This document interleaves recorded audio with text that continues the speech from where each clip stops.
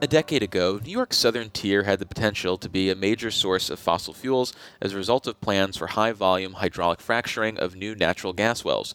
The future was stopped by an executive action from the Cuomo administration, which was then codified years later by the Democratic majorities in the state legislature. But now the region has become the focus of a new effort to extract fossil fuels, as a company known as Southern Tier Solutions is interested in leasing land for a new approach to securing natural gas from the Marcellus and Utica shales, an approach that the company stresses is different than high-volume hydraulic fracturing, which is water-intensive process for securing natural gas. For more on the company's plans, we're joined on the Capitol Press Room by their president, Bryce Phillips. Welcome to the studio, Bryce. Good morning. Thanks for the opportunity to visit with y'all. It's our pleasure. So, first of all, who or what is Southern Tier CO2 Clean Energy Solutions, the mouthful of a name that we're going to shorten to Southern Tier Solutions, as you have conveniently done in most of your work? Absolutely. Southern Tier Solutions is actually owned by a company called CO2 to Energy Solutions out of Wyoming, but it is a New York-based limited liability company formed in April of this year, specifically for this project that we propose in the southern tier of New York, being more or less portions of Broome, Tioga, Chemung, and Steuben counties. And so it was spawned during the COVID years. And we looked at, and when I say we, a host of petroleum engineers, chemists, geophysicists, and geologists that we work with and have been partnered with in other projects. We looked at the southern tier of New York because we were looking at an area that would not be subject to the commodity cycles that the oil and gas industry has suffered over the last decade, really. When I mean a commodity cycle, low oil prices, low gas prices, ups and downs. And so you say, okay, New York has basically the second highest cost per kilowatt hour on a utility rate basis in the country. I think Hawaii's higher. And because the price of power is much more stable over a long term, it tends to escalate over a period of time. So, we looked at this and said, if you could convert the natural gas resources of the southern tier and you could convert those to power in a manner that didn't exacerbate the current carbon crisis, you could do a few things. You could, develop an area that historically, since '08, as you mentioned, has really not had the ability for the citizens to monetize the assets under their feet. And when you mentioned, oil and gas side and the fracking side, we're interested as much in the pore space. And that's PORE for listeners here. I don't want to get into some of the technical stuff, but before we move into some of that, I just want to hammer back onto the origins of the company, because I notice an accent as we're talking, and it's definitely Southern Texas, it sounds like.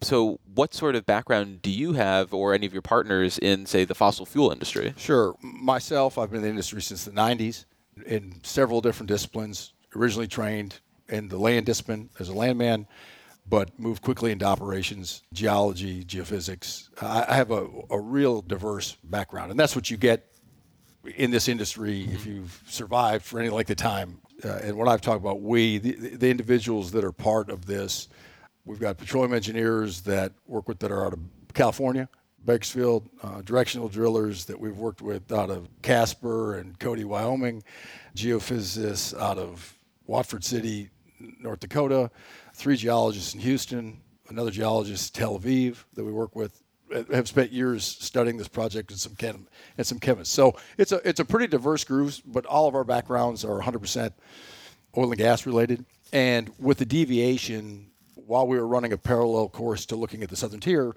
also kind of a geothermal background. Okay. And that's really where CO2 came in, because it's got a specific benefits in that manner. So the southern tier kind of popped out while we were working the geothermal angle as well. So let's then turn to more of the technical side here of this conversation, and your plan to extract the methane from this area, which is the primary component for natural gas in the Marcellus and Utica shales. How is that going to be different than the high-volume hydraulic fracturing that was banned by then-Governor Andrew Cuomo about 9 years ago? And for listeners, the high-volume hydraulic fracturing process is very water-intensive, but what are you envisioning as an actual process for getting the gas out?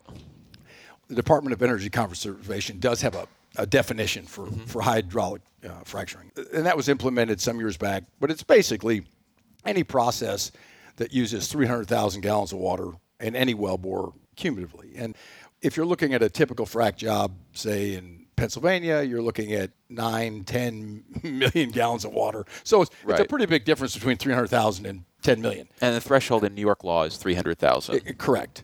And that also involves pumping that water at pressures that approach 10,000 pounds per square inch.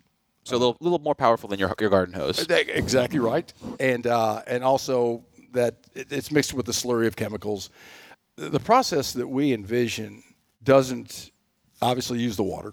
We're using carbon dioxide as actually, instead of a fracking fluid, these wells are stimulated as we're drilling. So they look nothing alike. Matter of fact, when you drill a well and you complete a well, once you're done, that's when you would see a frac fleet come in, and it's hundreds of truckloads. Actually, it's over 1,000 by the time you bring it all in. And so it's pretty invasive process. That's certainly not the case in what we envision. As we drill, we're fortunate that the Marcellus itself is highly naturally fractured. Carbon dioxide, if you're using it as a drilling fluid, is almost like when you have some type of mineralization on your water faucet or in your bathroom, and you say, well, how do I get rid of this, this mineral? It basically dissolves it. And so we're not looking at the pressures. We're not looking at the volumes that you would look under the hydraulic fracturing world. But the only way to sequester CO2 in this process while you're drilling these wells is you have to remove the methane that's in place. It's like trying to park two cars in a one-car garage. I mean, you have to get one out in order to put the other in. Right. So, the most reductive way of thinking about this is that CO2 goes into the ground and methane comes out?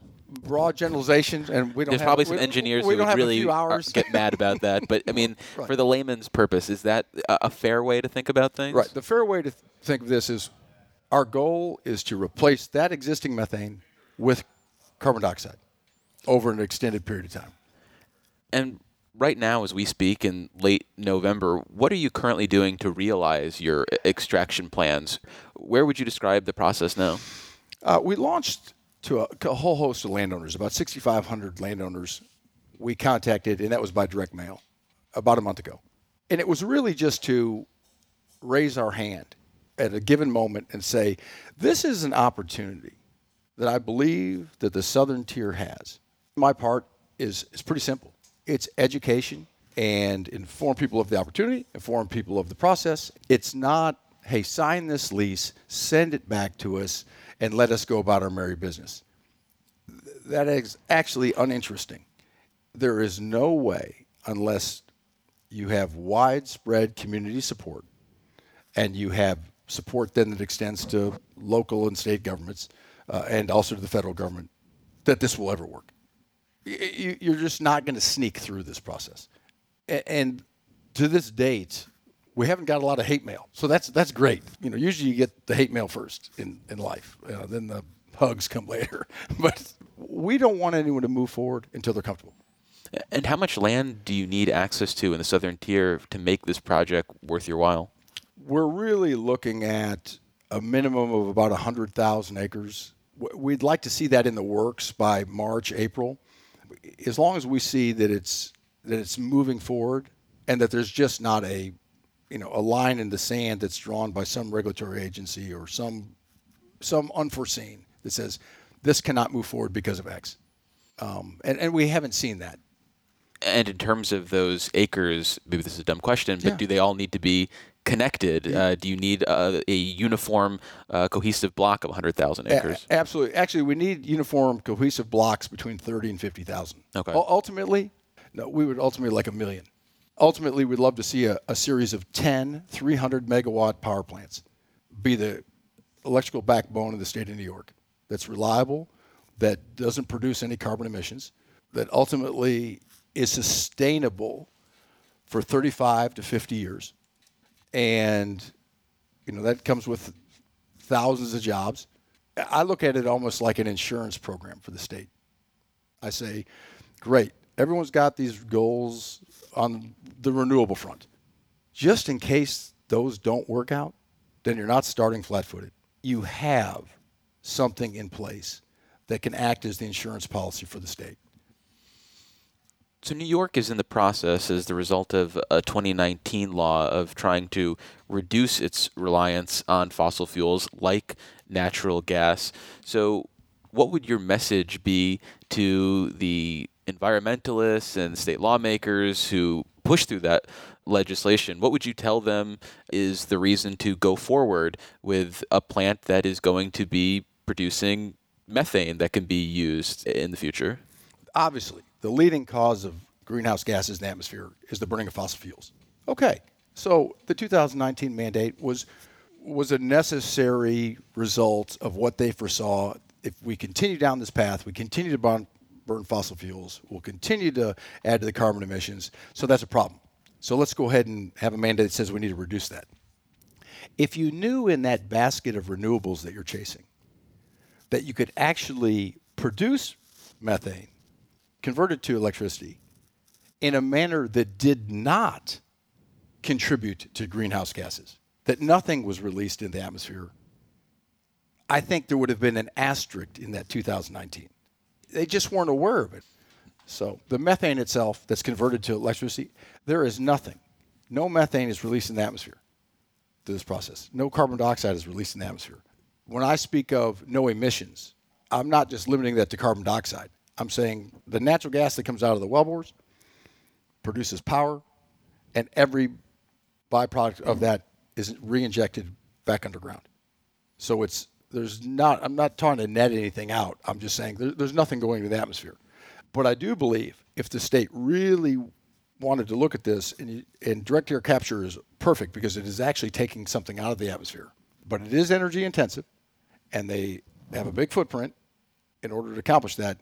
I think there should be a hard look. If you want to reach the goals of the 2019 Climate Act, you would allow us to capture carbon dioxide from existing power plants in Pennsylvania and pipe that carbon dioxide to the southern tier and inject it.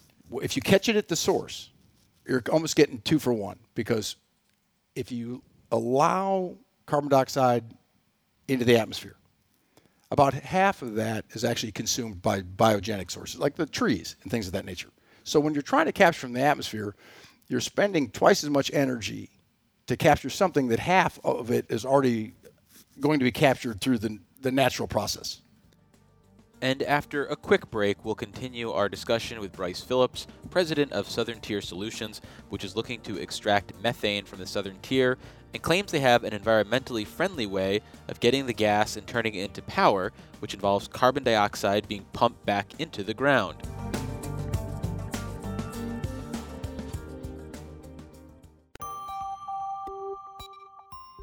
For listeners just joining us, you're listening to the Capitol Press Room, and our guest is Bryce Phillips, president of Southern Tier Solutions, which 9 years after the state effectively put the kibosh on extracting methane from the southern tier with fracking, is looking to restart these efforts, but claims they have an environmentally friendly process for getting the fossil fuel and turning it into power, which involves carbon dioxide getting pumped back into the ground, as opposed to using high-volume hydraulic fracturing.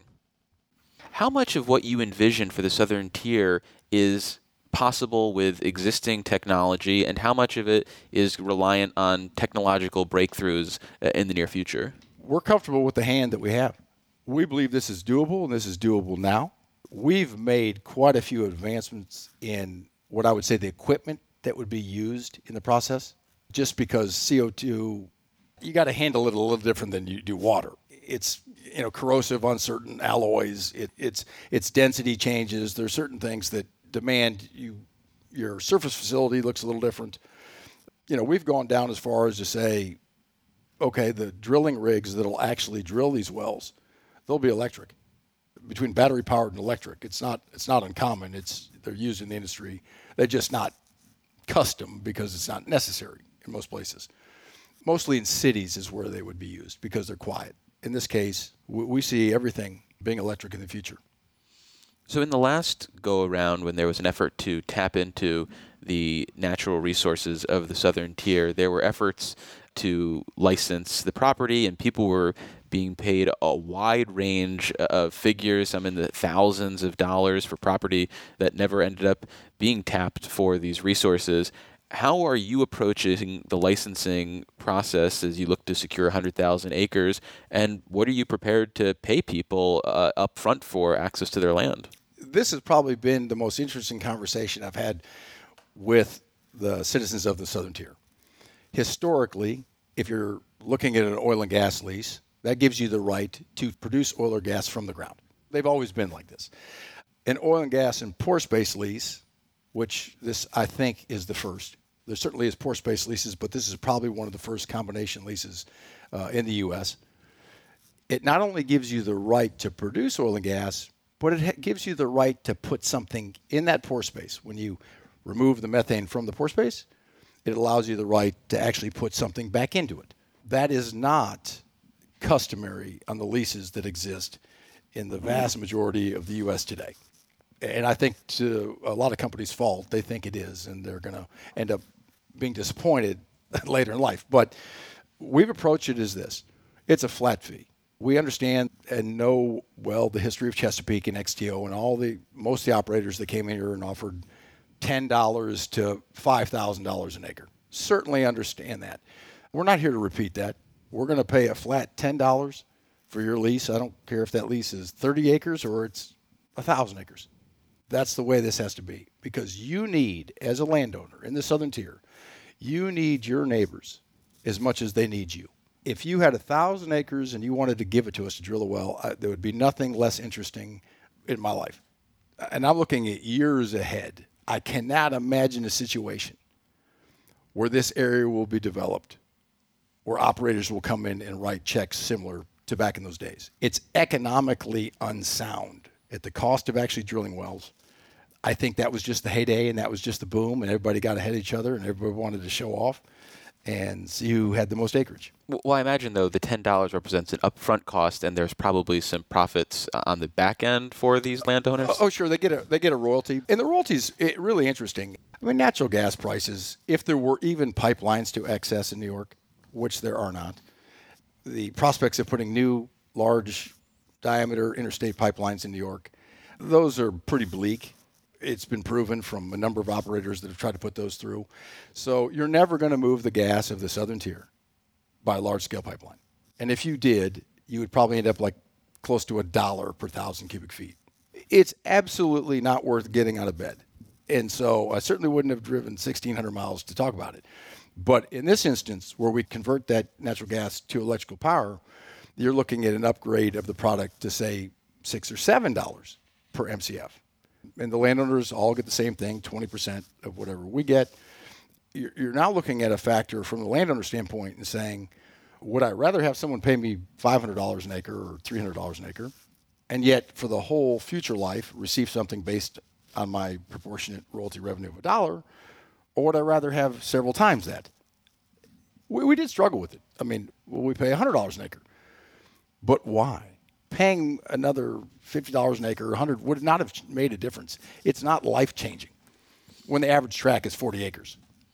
So regardless of the merits of what you're talking about, whether from the environmental perspective, the economic perspective, or the energy creation perspective, any sort of green light from state regulators is going to take a while. It's not going to be fast-tracked in any sense of the word. It likely could take years to get something like this off the ground, given the way our politicians and regulators approach something like this, especially with the buzzwords that we've talked about that are probably throwing up people's alarm bells as we speak. So what is the timeline for Southern Tier Solutions that makes sense? And is there a date where you would imagine pulling out and say, 2 years of this, I'm giving up, 3 years, I'm giving up? I mean, how do you think about your time investment in terms of getting something like this started? Well, we looked at trying to see that we had the certain blocks or areas that looked like they were committed, and we can build upon them. It may be by the spring we say, okay, there's 3 or 4 blocks that are several thousand acres, and say, listen, we'd like to drill a test well here next summer, as we did speaking with the EPA earlier this week, because they asked the same question. And those test wells aren't really to determine the quantity of the gas. It's as much the interaction of CO2 with the shale, the absorption capabilities of the shale. The engineers have a list. It's like 2 legal pads, and then the back of those pads of the tests that want to be conducted. And we need that data for ourselves. We have a lot of that data from other sources, but unless you do it yourself, then you can't always be guaranteed it was conducted under conditions that you would consider the data accurate. They're not going to be economic successes. You can call them science projects. Proof of concept. There you go. And that's really going to define the blueprint for large-scale build-out. So we would look at proposing those sometime next spring, early summer. We also look at working with the DC and the EPA as we're getting to that point. We don't want to just drop this on somebody's desk. But now, if we dropped it on your desk, you wouldn't know it looked any different. There are no boxes in this that make it look any different. If we just filed a well plan, the DEC overall would probably look at it and say, we don't see what's different. There's air drilling done in the state of New York all the time. You could probably mask it without even being clever. But listen, we're not here to find a loophole. We're here to find a long-term solution. Right, but going back to sort of the initial premise of the question, what happens if the state says, no, you can't even do test wells on the schedule that you're looking for in 2024? Do you have the authority to go and do this regardless? Do you sit on your hands and wait? How do you approach that? Because that is a real possibility given the state's history. It is, but we're not here to pick fight. We're not here to say, legally, we have the right to do this. Do you feel like you have the right to do this without state authority? We do, but let me couch that. Certainly you need the permitting process has to go through the state. We have no rights to do anything unless the state approves. We're also not looking at this and saying, listen, we're turning this in. You have no choice but to sign this because we're perfectly within our right. That sets a really poor precedent. We'd rather take a bit longer, work through the process and say, listen, you have these goals. This process will achieve your goals. The process for the landowners, it will achieve their goals. Our goals, the state's goals, federal goals. Let's go about it in a manner that all of those goals are achievable, not because we can, because we have a bigger stick that's not healthy. So I think it was at least 4 years in between the initial injunction, so to speak, on high-volume hydraulic fracturing in New York, and then the Cuomo administration actually putting down its foot on the issue in 2014. So if there was some sort of 4-year wait period on this type of fossil fuel extraction, would Southern Tier Solutions stick around through that 4-year wait period, or would you move on to other areas to see where you might be able to try this idea? We have a lot of international interest because a lot of the shale basins of the European Union countries, also sub-Saharan Africa, have similar dilemmas. Per se, they don't have a fracking ban, but they don't have the infrastructure. They don't have the equipment. They don't have the water. They may allow fracking, but they're not suited to sustain it. Mm-hmm. And so from that aspect, we have a lot of interest. This is New York, and there's a lot of eyes on the state. And the process is in its infancy, and they're really trying to take it out of China, and it's being used in Canada some, and it's been even used in Oklahoma a bit, but it's not widespread because it hasn't been required because water is generally cheap and accessible. As far as when we pull the ripcord and say, if we get this much pushback for this period of time, we're gone. That decision is left to what we call progress. As long as there's open dialogue and as long as parties are communicating and we feel like the needle is moving, however you measure that, whether it's by this, a yardstick or a centimeter at a time, you have to say, okay, because it is a contentious issue, but this really isn't an oil and gas issue. Right now, if we wanted to drill a horizontal well anywhere in the state, I'm sure the state would approve it without issue. It's the stimulation program that's the fracking program. That's the subsequent to the well being drilled. Then you stimulate it. That's the addendum on that permit. We don't have the addendum on the permit. So it just looks like you're drilling a hole in the ground. But we don't want to go down that road and say, oh, look what we were able to, sneak under the wire, because it's unsustainable. You don't make friends by making enemies first. You sit across the table and you work through it. So at this point, Southern Tier Solutions seems to be the only company that has overtly expressed the interest that it has in the Southern Tier in terms of extracting its natural resources this way. Do you imagine you're going to remain the only player in this space, or are you the first mover among many who are going to come to New York pitching this idea for extracting natural gas from the Marcellus and Utica shales? We don't foresee any competition. They don't need to do this. The rest of the country, absent California, is basically open to business as usual, and there are places that have higher gas reserves in place. So, why go out of your way if you're another operator to start a new learning curve when it's not necessary? I don't foresee, competition, but that's not how we based our pricing on. If someone came in and started to compete, we would probably visit with them, and I would give them some fatherly advice that isn't helpful. You're not going to move your needle by just offering a few dollars here and there. It's more disruptive than anything else. So we're here until somebody shows us the door, or in 50 years we're wrapping up. We've been speaking with Bryce Phillips. He is the president of Southern Tier Solutions. Bryce, thanks for visiting us in the studio. No, thank you for your time. Support for the Capitol Press Room provided by the New York State AFL-CIO, a federation of 3,000 unions fighting for working people by keeping New York State union strong. Visit unionstrongny.org for more information. Join us again for Capitol Press Room, a production of WCNY Connected, Syracuse.